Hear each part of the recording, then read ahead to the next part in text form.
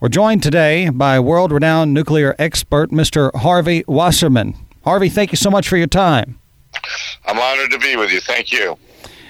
We want to talk with you today because I received a press release that references, of course, the ongoing war in Ukraine, and one portion of that hasn't been discussed nearly as much as perhaps it should have been, and that is the nuclear reactors that are existing there in that country and that are directly in the line of fire in this conflict. And so why don't you tell us a little bit about your background and why this particular portion of the Ukrainian conflict is so much of concern to you?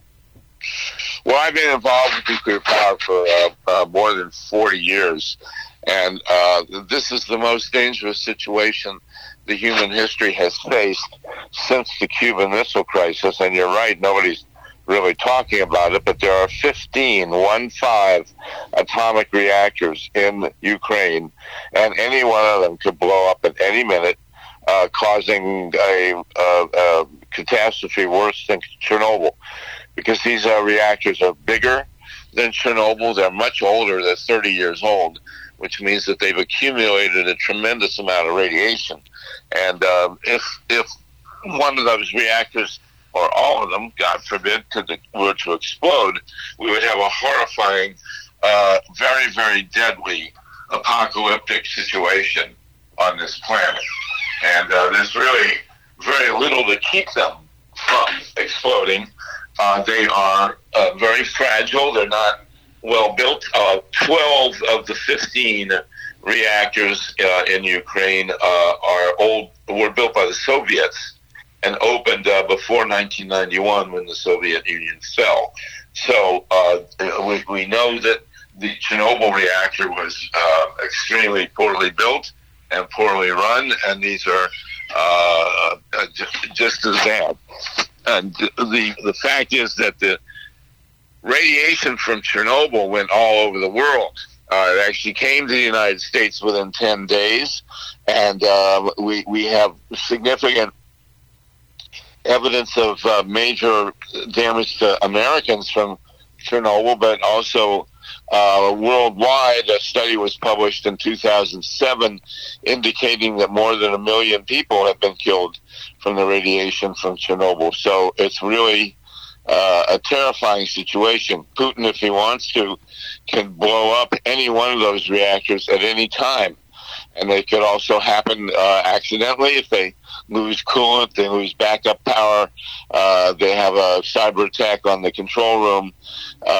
It's really a horrifying situation. And so what do you think ought to be done about it? Because obviously it's a very fragile situation, and our heart goes out to the Ukrainian people. Do you believe the United States needs to be more involved militarily? What should happen? It's hard to know. There's no easy solution here because Ukraine gets half its electricity from these reactors. So if you shut down, you cause many other problems. But I believe they should be shut down as soon as possible and taken over by an international authority, because we're in really very, very significant danger here from these reactors. And of course we have 93 in the United States. Illinois actually has the most because of a dozen reactors that are surrounding Chicago. So we have to understand that nuclear power has been a gargantuan failure. It causes global warming. It creates radioactive waste that can't be dealt with. The power is way more expensive than wind or solar. And we have to move on from atomic energy, but first we have to basically pray that nothing goes wrong with these reactors in Ukraine. And, of course, I want to play devil's advocate with you for just a moment. Some people say that nuclear energy is the cleanest energy as far as carbon emissions. Is that right or wrong?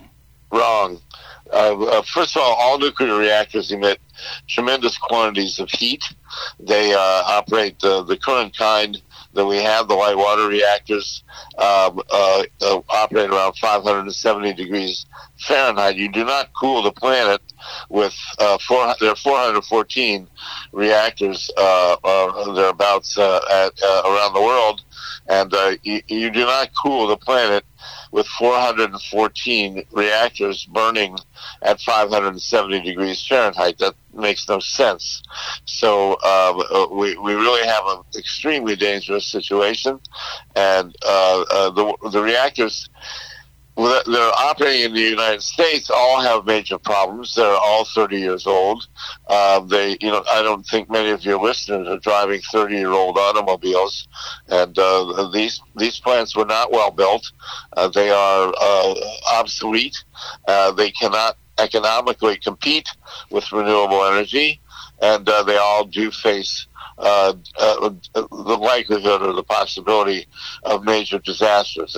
But the ones in Ukraine right now are the ones that are in the most danger.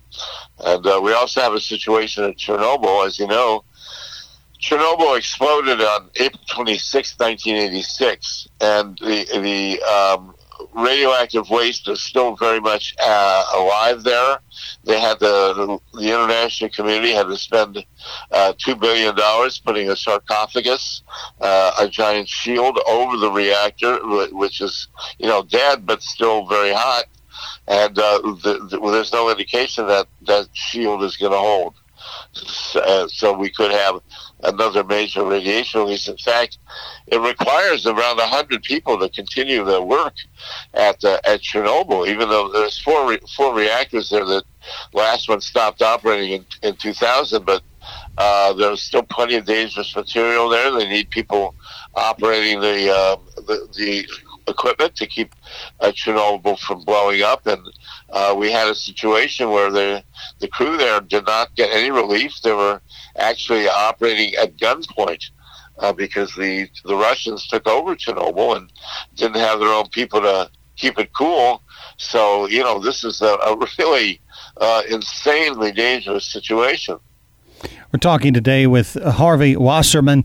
He is a nuclear power expert and has spent many years speaking out against the effects of nuclear energy and the risks of nuclear energy. Mr. Wasserman, anything else that you would like to mention about the situation in Ukraine or about the current situation of nuclear power around the world? Well, it's a horrifying situation in Ukraine. It's unprecedented. As I say, there are 15 reactors there. 6 of them have been taken over already by the Russians, plus the 4 radioactive corpses at Chernobyl. If people are interested in getting a sense of what happened at Chernobyl in 1986, they might want to look at the 5-part HBO series called Chernobyl. My suggestion is you start early in the day and watch it straight through. It's very disturbing, but reasonably accurate. And I personally am terrified.